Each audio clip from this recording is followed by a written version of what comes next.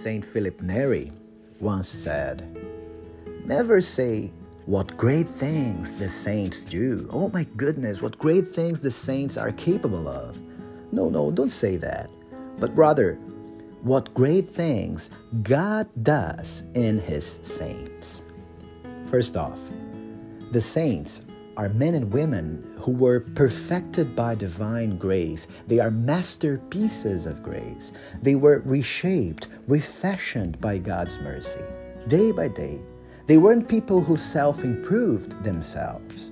No, but rather people whose hearts were forgiven, wounded by love. As a church, we all live by this fundamental experience of mercy. On the one hand, we are targets of mercy, but we're also made ministers of divine mercy, sent forth to overflow this love upon the world. In the first reading, we see David, who was being chased to death by King Saul. And now he has the opportunity to strike down his opponent, to eliminate the enemy, Saul. He had the chance to harm the one who was causing him harm.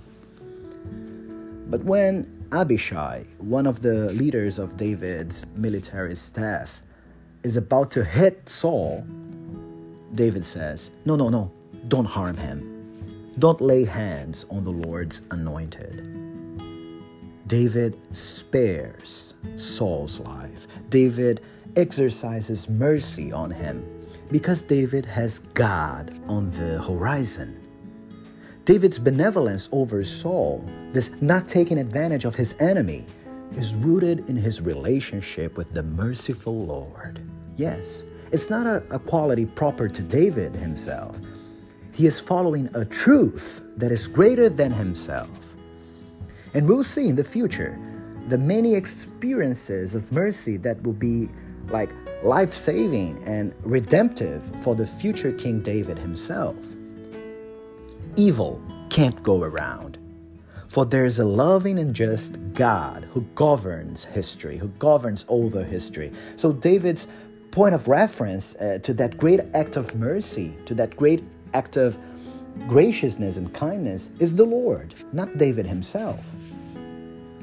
St. John Paul II would say that mercy is God's power. Mercy is as a divine barrier, a divine shield against the evil of the world. Only mercy can set a limit, can put a limit to evil and prevent it from spreading and multiplying. With the psalm, we pray, "The Lord is kind and merciful." It is proper to His essence. It is His very nature. God is love. Love in action, constantly pouring itself out, mercifully pouring itself out. That's who God is. But on the other hand, the psalm also says, He knows of what we are made.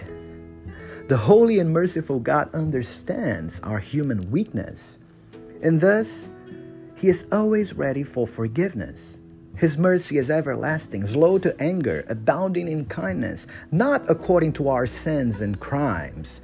Not according to your sins or crimes does He deal with you. This is how God treats us. In the second reading, we hear an essential word from St. Paul. The first man, Adam, was earthly. The second man, Christ, is heavenly. The divine Son of God takes our human nature, He takes on Adam's nature, and fills it up with His divine love. So He gives us His Spirit. And by participating in His nature, through the gift of His Holy Spirit in us, we are enabled to love from Him and to love like Him. My friends, our biological and physical life, the life that our parents gave us, is a kind of life that defends itself, that protects itself. It cannot do otherwise.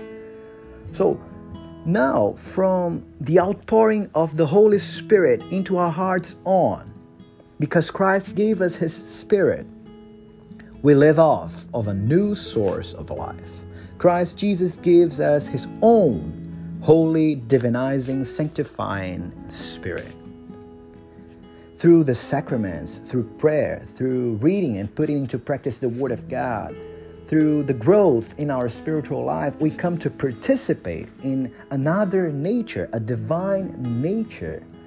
When we grow in intimacy with the Holy Spirit, we participate in a nature that is not ours, but it's divine. This is how divine charity is grafted in our souls. This is how we can love as God loves. And this is how we can love our enemies. And it is here that today's gospel starts to make sense to our earthly minds, We're talking about a gift of love that cannot be forced or mimicked.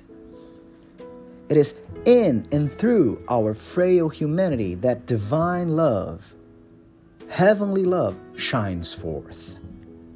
And the activity of this divine power in us makes our humanity radiate with beauty. It is God's own love, His Holy Spirit in motion within us. That is why people who love with this merciful and sacrificial love, this Christ-like love, they're beautiful. These people are noble. They bear a remarkable spiritual beauty in their faces. And a fun fact is that when we read in the gospel, do good to those who hate you, do good, the original Greek text says, do beautiful to the one who does you harm. Surprise evil with beauty. Surprise evil with the greatest of the attributes of divine nature, merciful love. According to Saint Therese of Lisieux, Saint Faustina, the greatest of all attributes of God is His merciful love. When we are loved and forgiven by God, the way we love acquires divine features. And this spiritual beauty is a fruit of the Holy Spirit at work in us.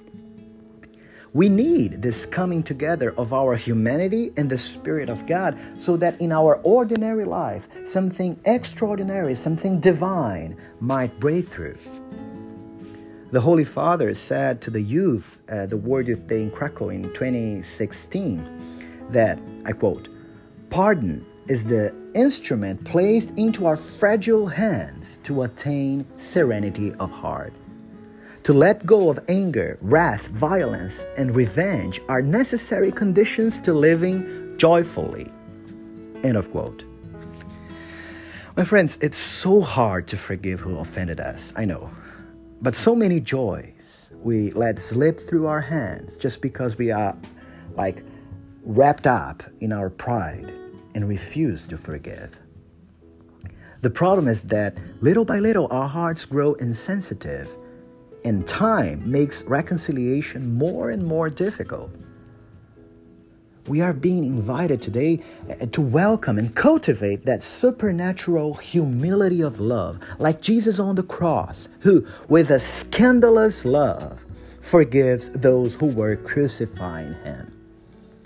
With a scandalous love, He offers the other cheek to whom didn't deserve it. And at the end of the day, my friends, who deserves this kind of love?